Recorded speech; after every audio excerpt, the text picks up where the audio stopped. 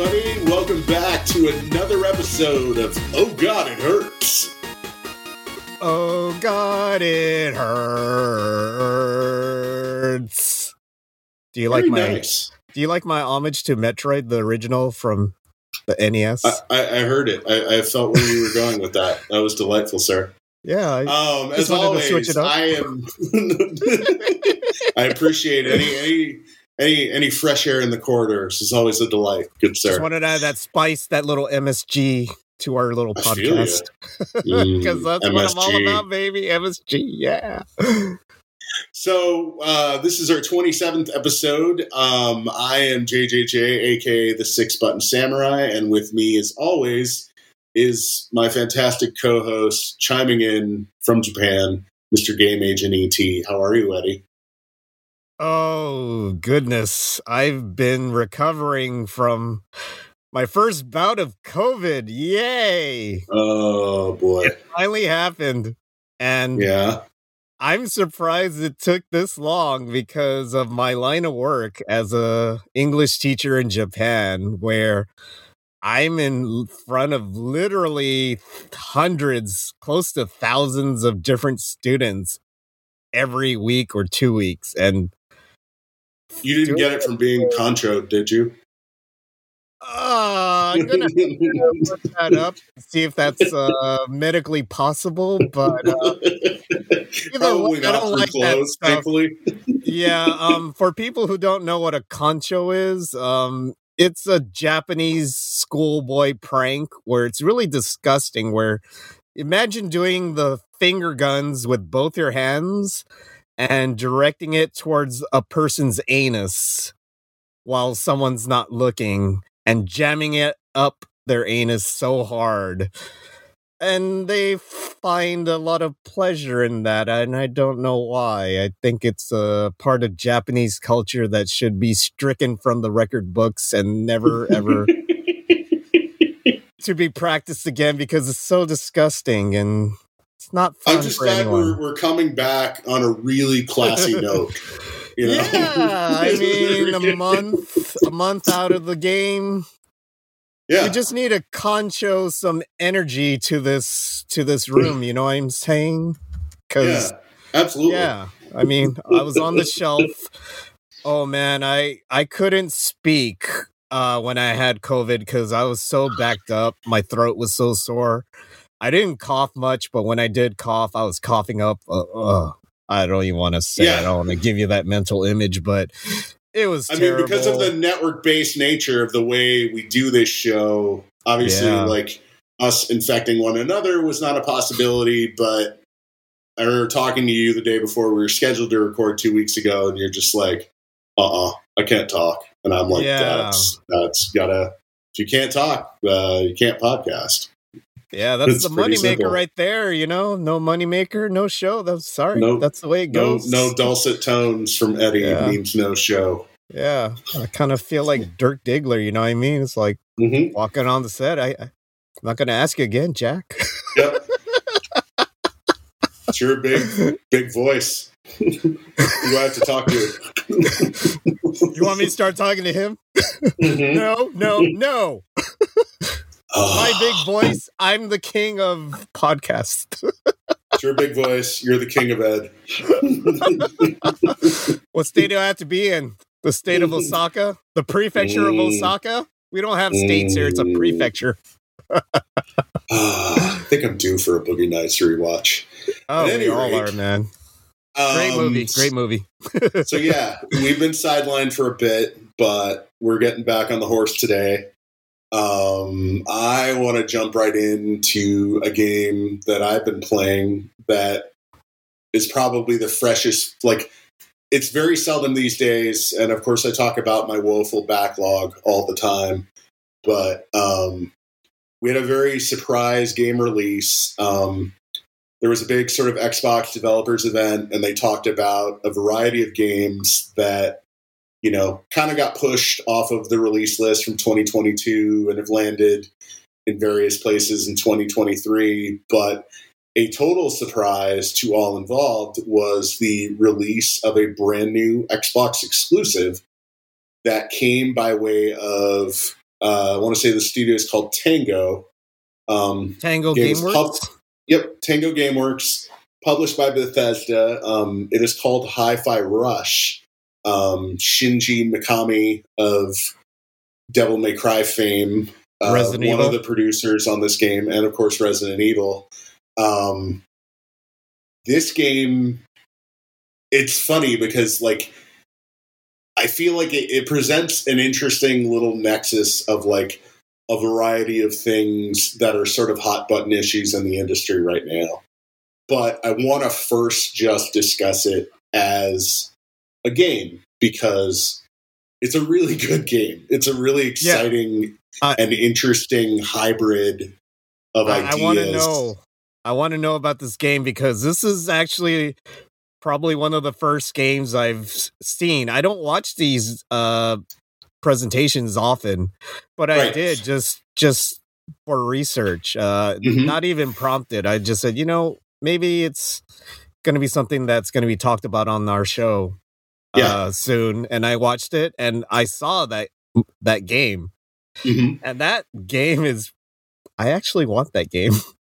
Yeah. And that would be one of the reasons why I would get an Xbox right now. But, I think most gamers our age can remember the first time they laid eyes on, obviously the most famous yardstick or game that really put cell shading on the map. I think to most people would be Jet Set Radio on the Dreamcast. And I felt very much the same sort of delightful energy from the visuals in this game because this game is making magnificent use of the hardware. It is unbelievably bright. It is shockingly well animated. It's an absolute color riot in your face.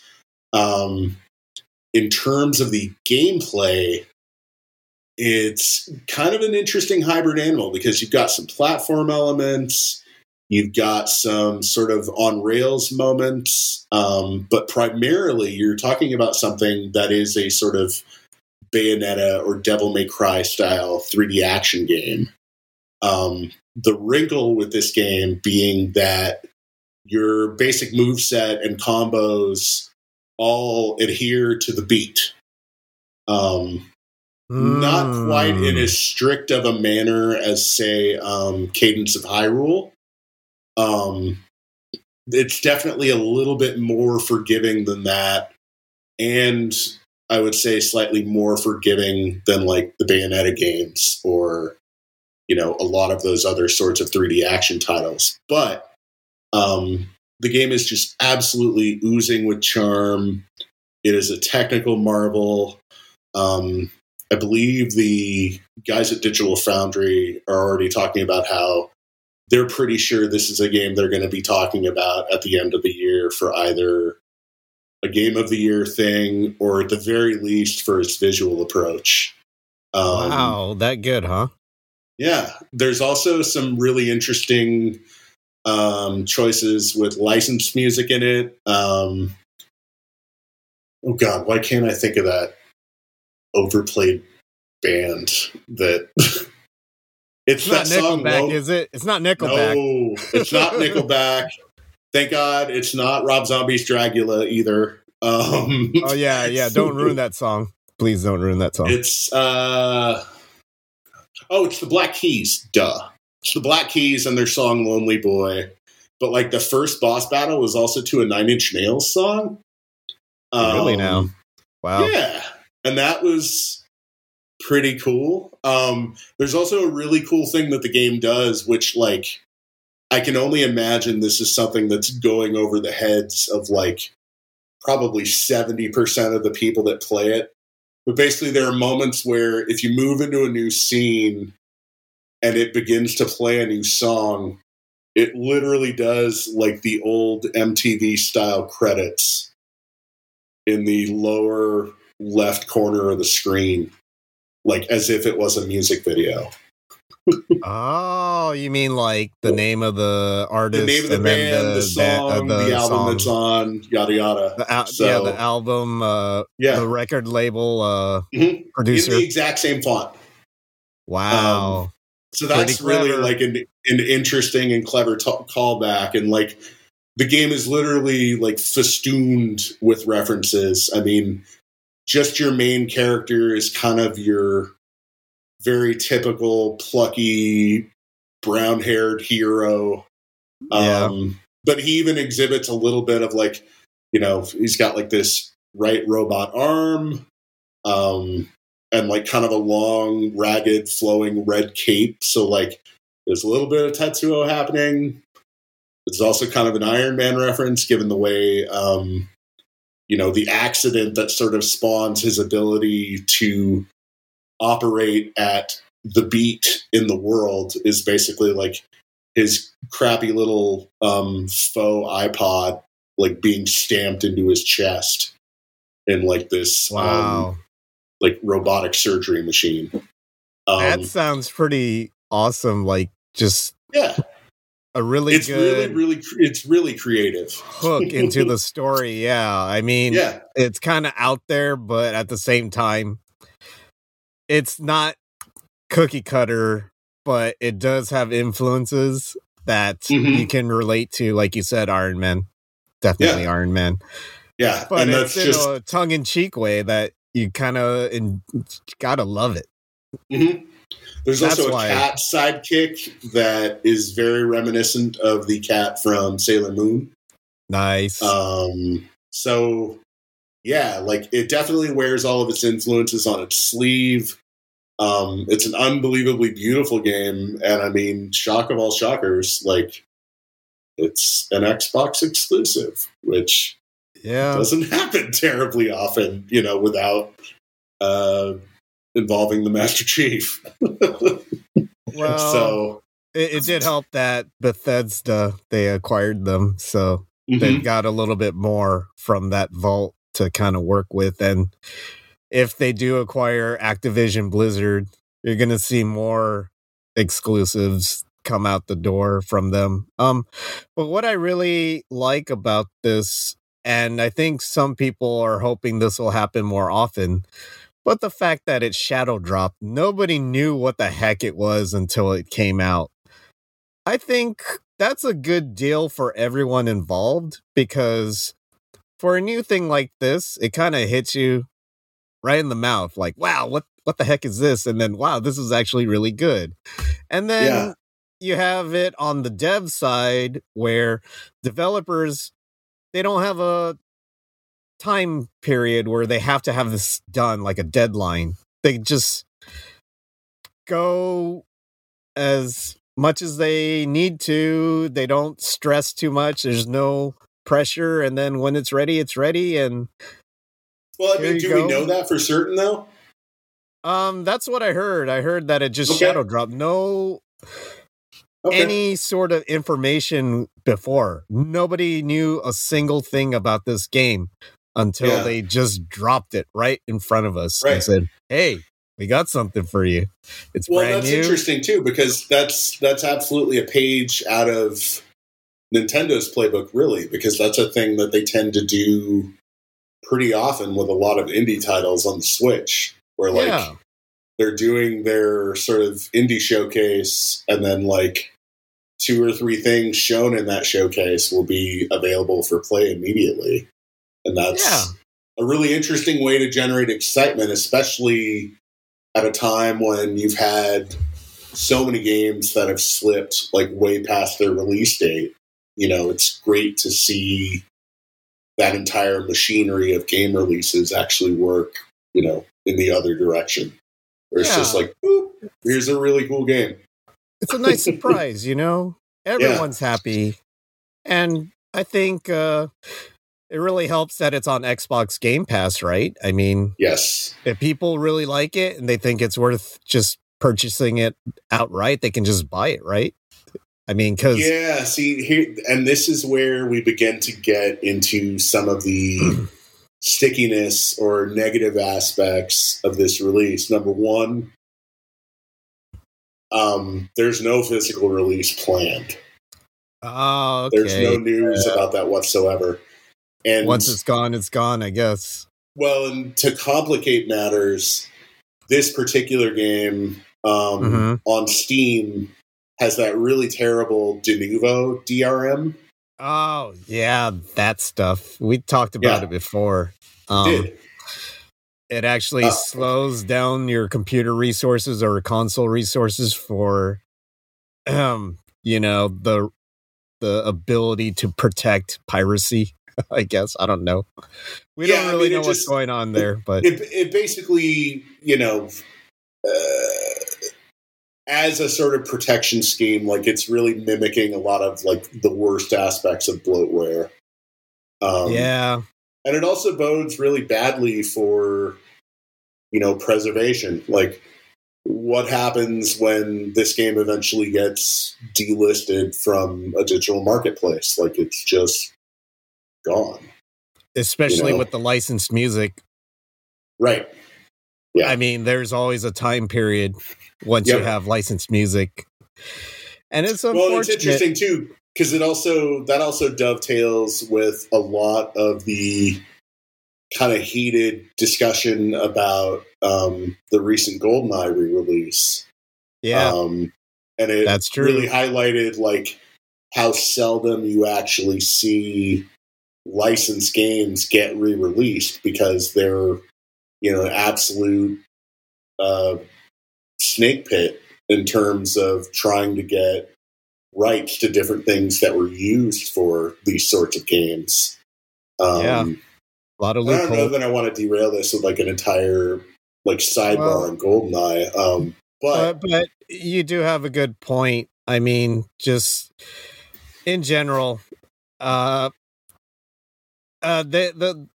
companies that make the consoles and the companies that make the games, they're playing on a new field where they get to control a lot more of what's going to happen with these, the future of these titles. And it's gonna be harder to enjoy games because you never know when the rug's gonna be pulled right from underneath you. I mean, just recently, Rumbleverse, which hasn't even been out for a year, I don't think. I wouldn't say a lot of people are enjoying that game, but there's a following, a good following, because it's a great game. They're already talking about shutting down the servers, and then once that happens, you can't play anymore. And don't you feel devastated as a gamer and as a developer? I mean, geez, I talked about my friend who used to work at EA. He worked on games that were on mobile devices, and then once they're off the iOS, the App Store or whatever, that's like your whole work gone. No one's gonna be able to play it again. And people who love that game, they don't get a chance to. I mean, they get a chance to say goodbye, but they don't get a chance to play it down the road again because of just the terrible things that come with any sort of smartphone OS, where it gets updated so much that any old game is not going to work on anymore. That's just the way it is, and it sucks. Well, totally it's interesting you bring that up too, because this isn't even limited to gaming. I mean, there was an enormous ruckus over kind of the merger between Warner Brothers and Discovery and what that meant for a ton of content that used to call HBO Max home. Basically, you had entire swaths of the Cartoon Network library completely disappear. That's terrible. You actually had an entire finished feature film with Batgirl that, like, quite literally, it's more profitable by virtue of that entire business deal to just destroy the film and put it in a shit can forever rather than actually release the thing. So I heard that it was actually a decent movie.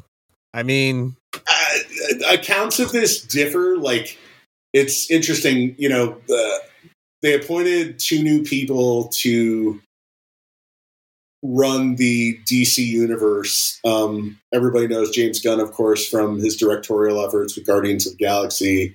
and more recently the Suicide Squad for DC. But it was he and Peter Safran. Peter Safran was actually quoted as saying, Batgirl was not in a releasable state, which is a hell of a thing to say for something that, like, no one's ever going to get to actually see and evaluate for themselves, unless it winds up leaking somehow. I mean, God only knows. There always seems to be some sort of path for that stuff to happen, but hopefully there's a bro out there. Yeah, right. A Warner bro. Got to be a Warner bro. Come on, hook us up, Warner Bros. But the thing is, like, I think the overall point is just that, like, it's a pretty dark time for, like, a lot of artists or people that love media where, you know, it's becoming less and less about, like, the consumer having any rights to ownership, and just the very concept of ownership being challenged and watered down repeatedly. Yeah, it's getting to the point where we're just renting, pretty much, and it'll disappear in the ether. Yeah, on a whim. Yeah. No, it's interesting because I was having this text argument with our good friend Optimus. Yeah. And Mitch, our Mighty Mitch, king of the Ruminations Radio Network. Mighty Mitch. Our Dark man. Prince and Savior. Yes. We worship the ground he walks on. He asked Optimus a really great question about this stuff. He was like, so why is it, because he asked Optimus, he's like, why is it that you collect like 4K copies of movies, but your video game library is entirely digital? And he actually had a fairly rational reason for it. In his mind, he was like, well, when you watch a movie streaming, that quality is simply not as good as using a physical disc. When you play a video game as a digital commodity that's, you know, downloaded and then exists locally on your machine, cloud gaming notwithstanding, that's the same experience. So for him, he would rather treat games as like, all right, I need to play this while it's new, while it's fresh, and keep going. And I have to say, like, given my sort of horrific backlog of things that I've still not played or finished, there's a certain amount of logic to that I can't entirely front on. You know, I still think that, like, I want the option to buy physical, like, whenever I can, especially if I love a particular game. But at the same time, I'm also not opposed to digital purchases because there's a lot of things that I just want to play or try.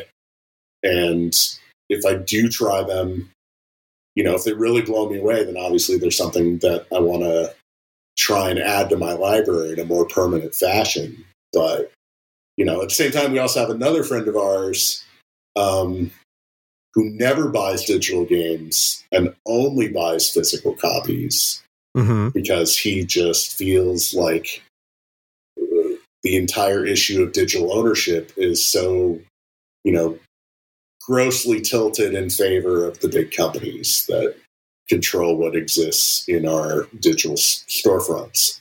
So, again, like we wind up at some point inevitably discussing these same issues on a regular basis. But I think, you know, there's some of the most interesting and, you know, consequence having issues as far as like the future of gaming, keeping that history alive and preserving, you know, all of these wonderful works that like a lot of really talented people put an awful lot of blood, sweat, and tears into, you know?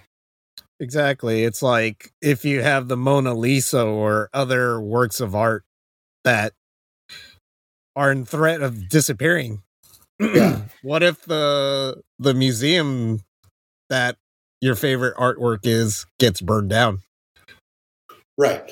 It's gone forever. Well, I mean, it's funny because I think I made a point similar to that, and Optimus' argument was basically like, well, you're not going to live forever either. Yep. You know what I mean? So, but at the same time, you want to preserve something for as long as possible so that other generations can experience it and enjoy the authentic item while it's still there. Because it's going to be harder and harder to explain to new gamers or younger gamers, hey, I used to play this one game that came out 20 years ago, but now it's gone forever because of something that happened with it being on a mobile device, and the iOS or the operating system just got too advanced, and they had to take it off the App Store. And I wish I could let you play this game somehow, but look it up on YouTube, buddy. Yeah. So on the other end of the spectrum, and I think this is equally interesting, modding communities, people that love games so much that they want to like design their own levels or tweaks or hacks have become an even bigger and ever more indispensable part of gaming. And we learned some very interesting news about a game that you and I have been obsessed over lately. Yes. Do you want to tell people the shocking revelation about Pac-Man Championship Edition demake for Famicom? Yes. So initially we thought that this was a demake that was completely made by the company M2, which you heard us talk about this company quite often in our podcast. They are a great group of people that have done a lot of things to bring retro games back into our lives, either as a straight port or as in like Sega Ages. If you ever played it on Nintendo Switch or 3DS, they would make enhancements to the games to make it either more challenging or have more things to improve the quality of play, make it a better experience, add new levels or new little nuances to make the game even a little bit different, but still really fun. We thought M2 actually made the Pac-Man Championship Edition demake that you can get for Namco Museum Archives that you can get on Switch and Steam right now. But apparently this demake actually started life as a kind of a homebrew type of game that a Japanese person who is on Twitter, I believe his handle is Coke774 or 744. I'm not sure. But yes, this is a homebrew game that he did in 2008. And there's no actual ROM for it because of obvious reasons. If he had the ROM, he'd probably get in trouble. But he showed a lot of footage on it on YouTube and Nico Nico, which is the equivalent of YouTube in Japan. And he showed footage of it, like a good 20 minutes to an hour to 2 hours of the game running. And it looked a lot like the what you saw on the demake, the official demake from Namco themselves, Bandai Namco. But it had a different song, like it had a chiptune version of Pac-Mania playing instead of the music that you hear now on the current version that you can get. And also the sound effects were different because they weren't arcade quality like original Pac-Man arcade sounds. They were sounds that he had to make up because he didn't have the resources. But the framework was there. And there's an article from Ars Technica that explains the demake, how it originated. And yes, it's confirmed that this person in Japan who made this ROM in 2008 to be playable on a Famicom, he was the one that had this game Bandai Namco, they don't have a real official story about it. They have said that it was based on his ROM, but they did embellish it. They made it so that now that it has authentic Pac-Man arcade sounds. They changed the music. If you hear the soundtrack for the game, it's brilliant. It's beautiful. Yeah. And there are also some changes to the gameplay. The AI It's is got much achievements better as well. Well, and it actually had achievements on the original. Oh, really? Even the hack had the achievements. Yeah, it had it Wow. almost the same. Like I Okay. said, the differences you can see. If I'll link the Ars Technica, the article on our Twitter page, and I'll try to figure out if we can do it on the when we post our podcast on Spotify or whatnot, if we can add that link. But it's a really interesting read, and Yeah. it's just a great feeling, I'm sure, for that guy who hasn't publicly acknowledged that he did it. Like, he didn't say on his Twitter, "Hey, this is me." Like, you can't see any traces of that right now, but you Yeah. can see traces of it on archived pages on his YouTube and Nico Nico pages. Like, they're not existing now, but there are links to it from There's a very long trail of breadcrumbs leading back to this guy's work. exactly. So Well, that's really fascinating, but at the same time, like, I think, you can correct me on this if I'm wrong, the attitude about, like, piracy and console mods is way more strict in Japan. Like, people are much more likely to get arrested or face charges for stuff in that realm. Because I remember you were telling me about the variety of game bars that were experiencing a lot of trouble or having to shut down because the game companies there, as you can imagine, have extraordinary influence, and it seems like they've got a lot more ability to just be like, you guys need to shut that down. We don't want that. Yeah, litigation is definitely something you want to avoid in Japan because ending up in jail is gonna be a job killer for anyone that wants to work in Japan, whether you are a Japanese person or a person that is not of Japanese descent living in Japan. You get arrested, you get in jail, you're gonna have a hard time finding any line of work in any sort of reputable company. So that's from what I've experienced, though not personally. Obviously, I've never been arrested. I've never done anything bad, but I've seen some incidents. To be honest, yes, I have. And I've heard, stories that, the scared straight stories that you get when you enter the JET program, which is the teaching program that I joined to come to Japan in the first place. They gave you a few stories about, this person decided to smoke marijuana, which is considered a hard drug here in Japan, and he ended up in prison for about 6 months before he got deported, and he could never come back again. So there you go. Don't do it. Yeah. And this person drank alcohol while riding a bicycle, which is also considered a big crime here, and ended up in jail and got sent back. So don't do it. They don't really. The law there is not really known to play around on the subject of controlled substances.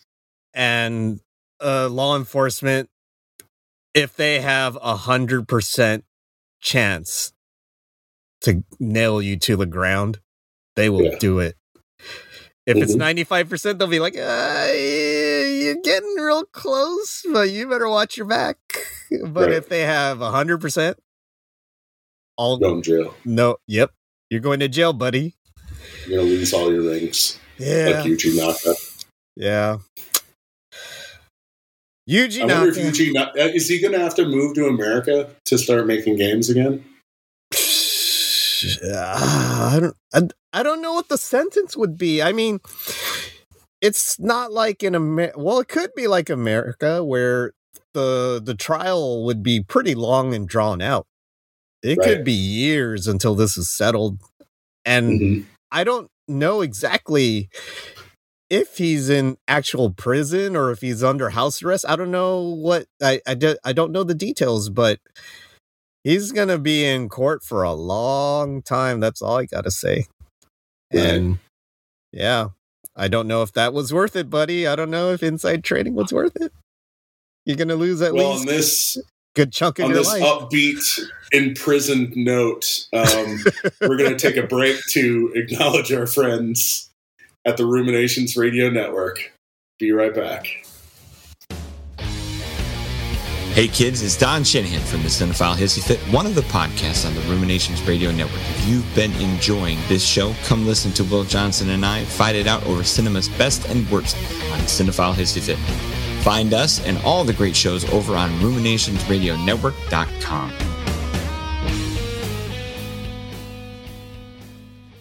Woo, we are back. That was a great break. Welcome back, welcome back, welcome back. Welcome back. Welcome back, like Cotter. At any rate, Eddie, you had a very interesting big question that spawned from a bizarre news story involving a NASCAR driver and his love of GameCube. Share that with the audience. Okay, I might get this wrong. Forgive me. I did try to read it a couple times before I could I present it to you,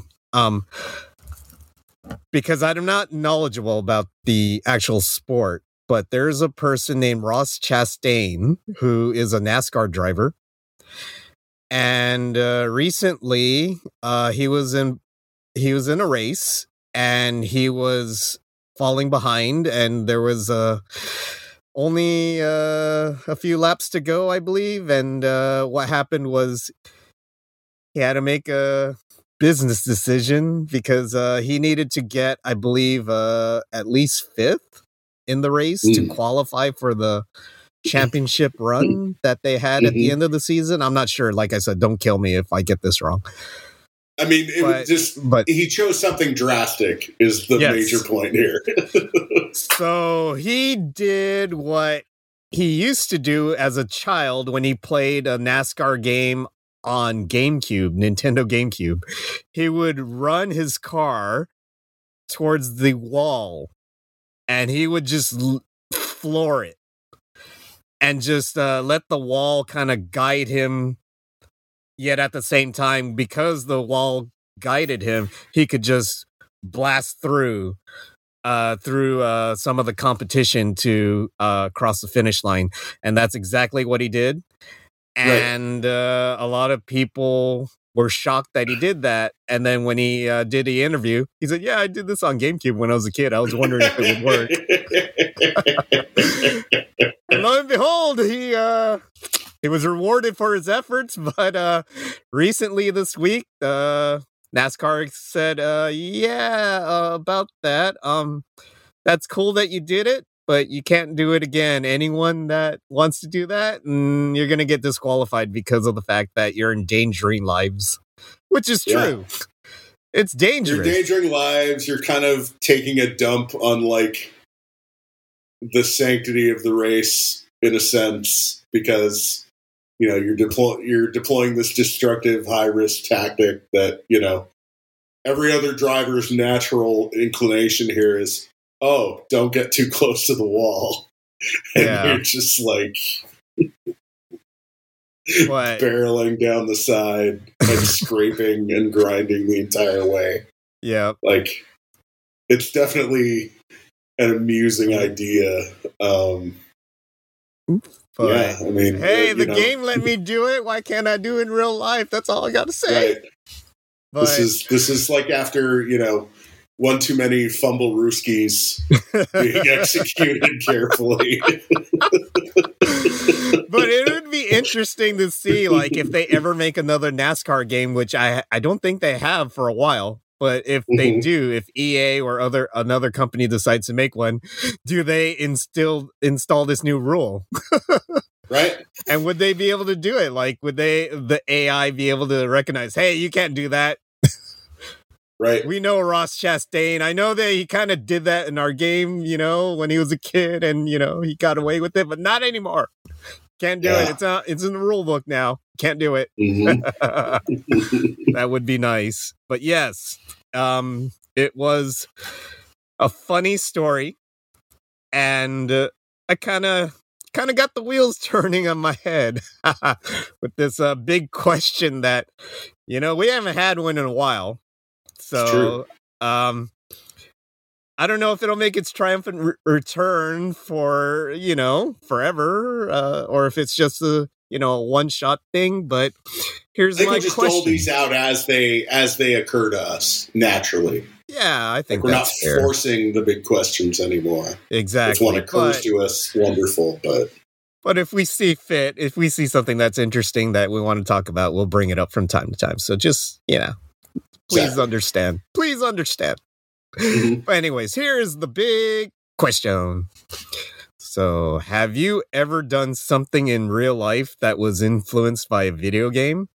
And if you haven't, what would you like to try out in real life that you have seen or done in a video game only? So, James?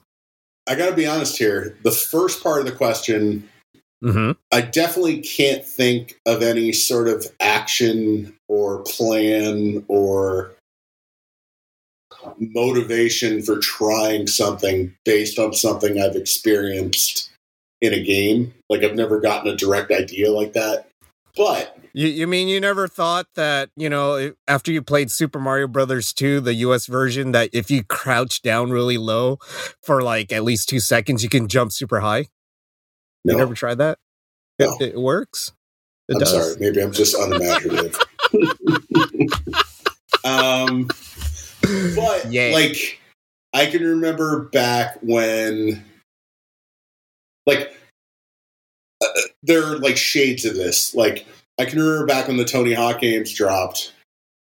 I was probably about a decade removed from the last time that I owned and regularly rode a skateboard. And it did really briefly make me think, oh, God, like, I should go back to skating. Like, I miss that so much. And, like, this video game has awakened that impulse. And, like, no, that never actually happened. I never followed through with that. But if you could, if you could, like, realistically, was there something that you saw in Tony Hawk that you said, maybe I could do that? No, I was never a very good skater. Please explain your skating skills for a person like me who has never skated before. Like, what was the extent of your skills? Here's very low. Could you usually turn? Just involved. Yes, I could turn. I mean, I could turn. I could do some short grinds, some really low altitude ollies. But, like, my main thing was, like, using it as transport. I would take my skateboard to school, or it was also really fun to, like, go to the top of parking garages and then just go really fast and carve all the way down. Like, that was a good time. What's the most dangerous thing you have done on a skateboard? Well, you could amass a hell of a lot of speed going down a parking garage. Like, depending on the grade and how many ramps there were, like, you could be really hauling ass by the time you get to the bottom of one. Did you biff it pretty hard one time? I fell countless times, man. I mean, I was lucky in that I never actually broke anything, but I would, like, skin the fuck out of my knees or elbows, or, mash my tailbone really hard if I, like, fell straight back. So, but how long did you skate back in your youth? Like, how many years or maybe months, like 4 or 5 years. Wow.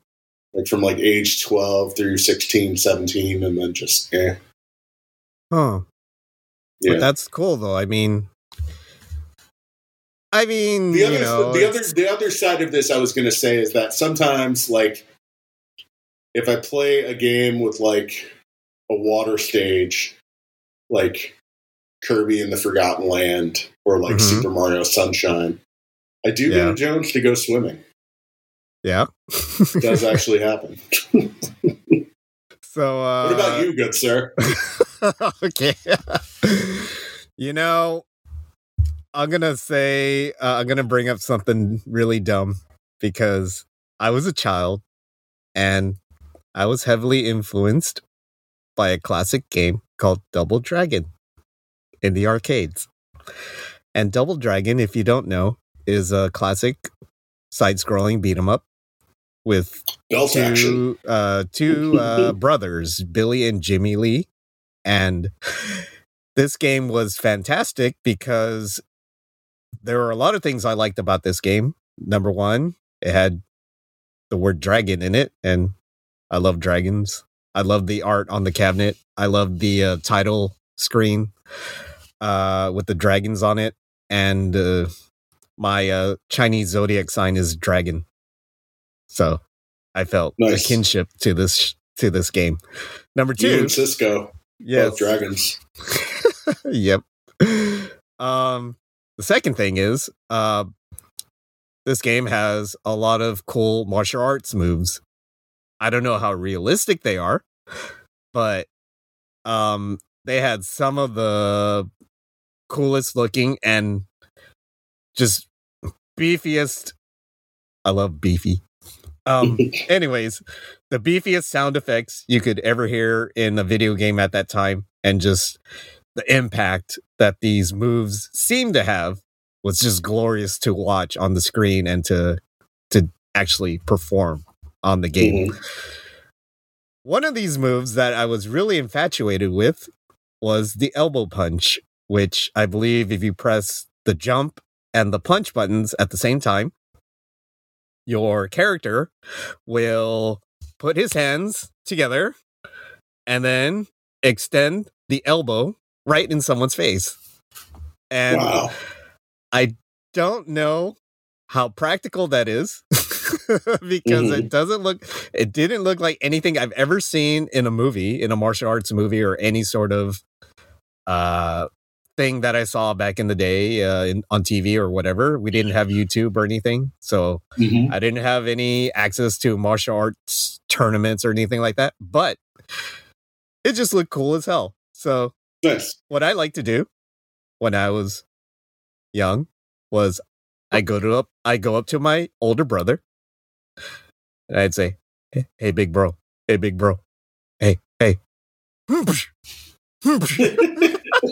and I would do the elbow punch out of him. And I would do it very often because I am the youngest in my family, and I was the hyperactive bratty kid that wouldn't leave you alone. So you can imagine how annoying I was to my big brother, going up to him whenever I could and saying, hey big bro. Did he understand what you were Did he understand what you were referencing? Yes. That's why he kept saying, "Cut it out, stupid." You'd say, "What's the matter, Billy? It's just you and me on these streets." You can't handle the streets, boy. I have to admit, I mean, that move looks so easy to do, and that move was so OP. It was so overpowered. Right. And I was like, hey, I wonder if I could do this, and I wonder if I could hurt people, like, in quotes. I obviously didn't want to hurt someone, but I just wanted to know if it actually was a move and if it was that strong, because in that game, you could literally do that move for almost any character, any enemy, and they would fall for it. And it was so fun to do. And that beefy sound effect, it was just, as a kid, you have that in your head, and it just was so entertaining to me. And that's, I bless my brother He had the patience of a saint, not putting his fist into my face, for doing that to him all those times. For being an annoying little shit trying to elbow him. Yes.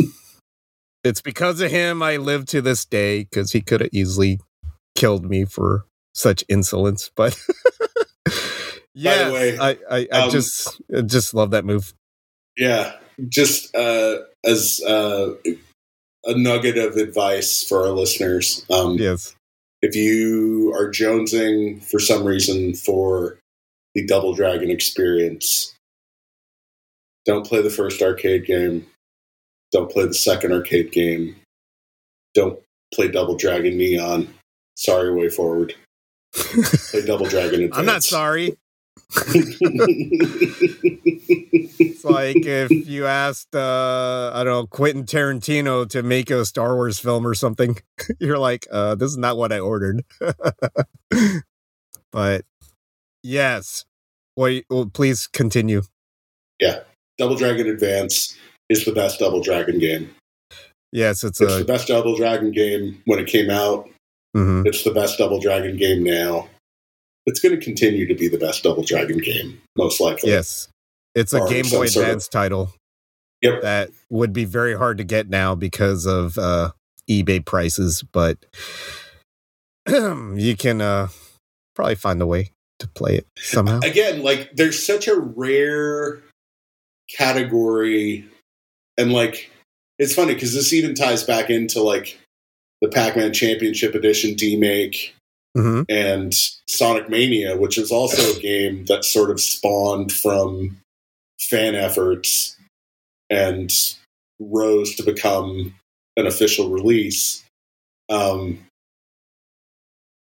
Dragon doesn't have that same lineage, but it is also of that rare ilk where, like, they took the original source material so seriously and then built upon that in a way that was completely faithful to the originals, but just gave it some wonderful new gameplay juice.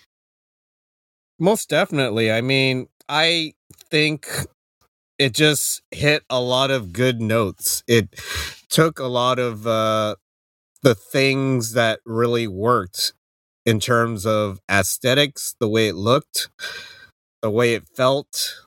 They added so many new moves that are just really satisfying to do.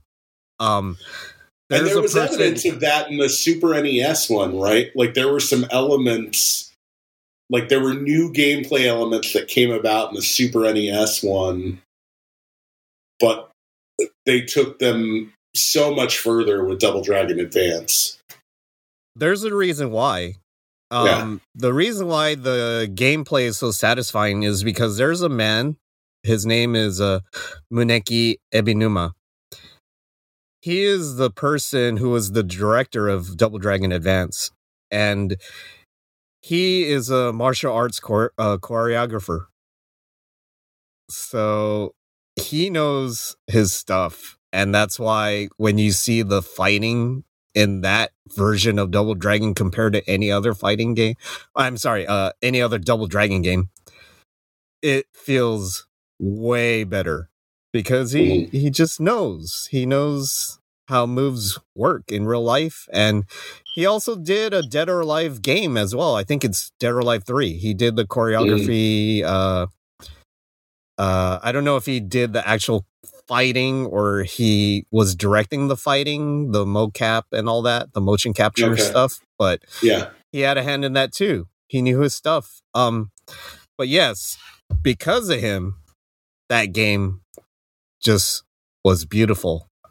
Yeah. And you compare that to the most recent Double Dragon game, which is Double Dragon 4, which took sprites from Double Dragon 2 from the NES, who God knows why. And it still shocks me that was an Arc Systems product. And the original director of Double Dragon kind of greenlighted it and actually worked on it, I believe. So it was like, I wonder if they were just up against some like terrible deadline. I don't know, but that feels like the only like logical explanation for it, because it's such a thorough disappointment. Yeah, it just... Number one, why did you choose Double Dragon 2 NES as your base? Number two, the platforming that you have to do in that game is kind of confusing, and it just smacks of mediocrity. It's just mediocre. Excuse me for not being verbose, but I just... You had it. Mediocrity. Yes. Mediocrity.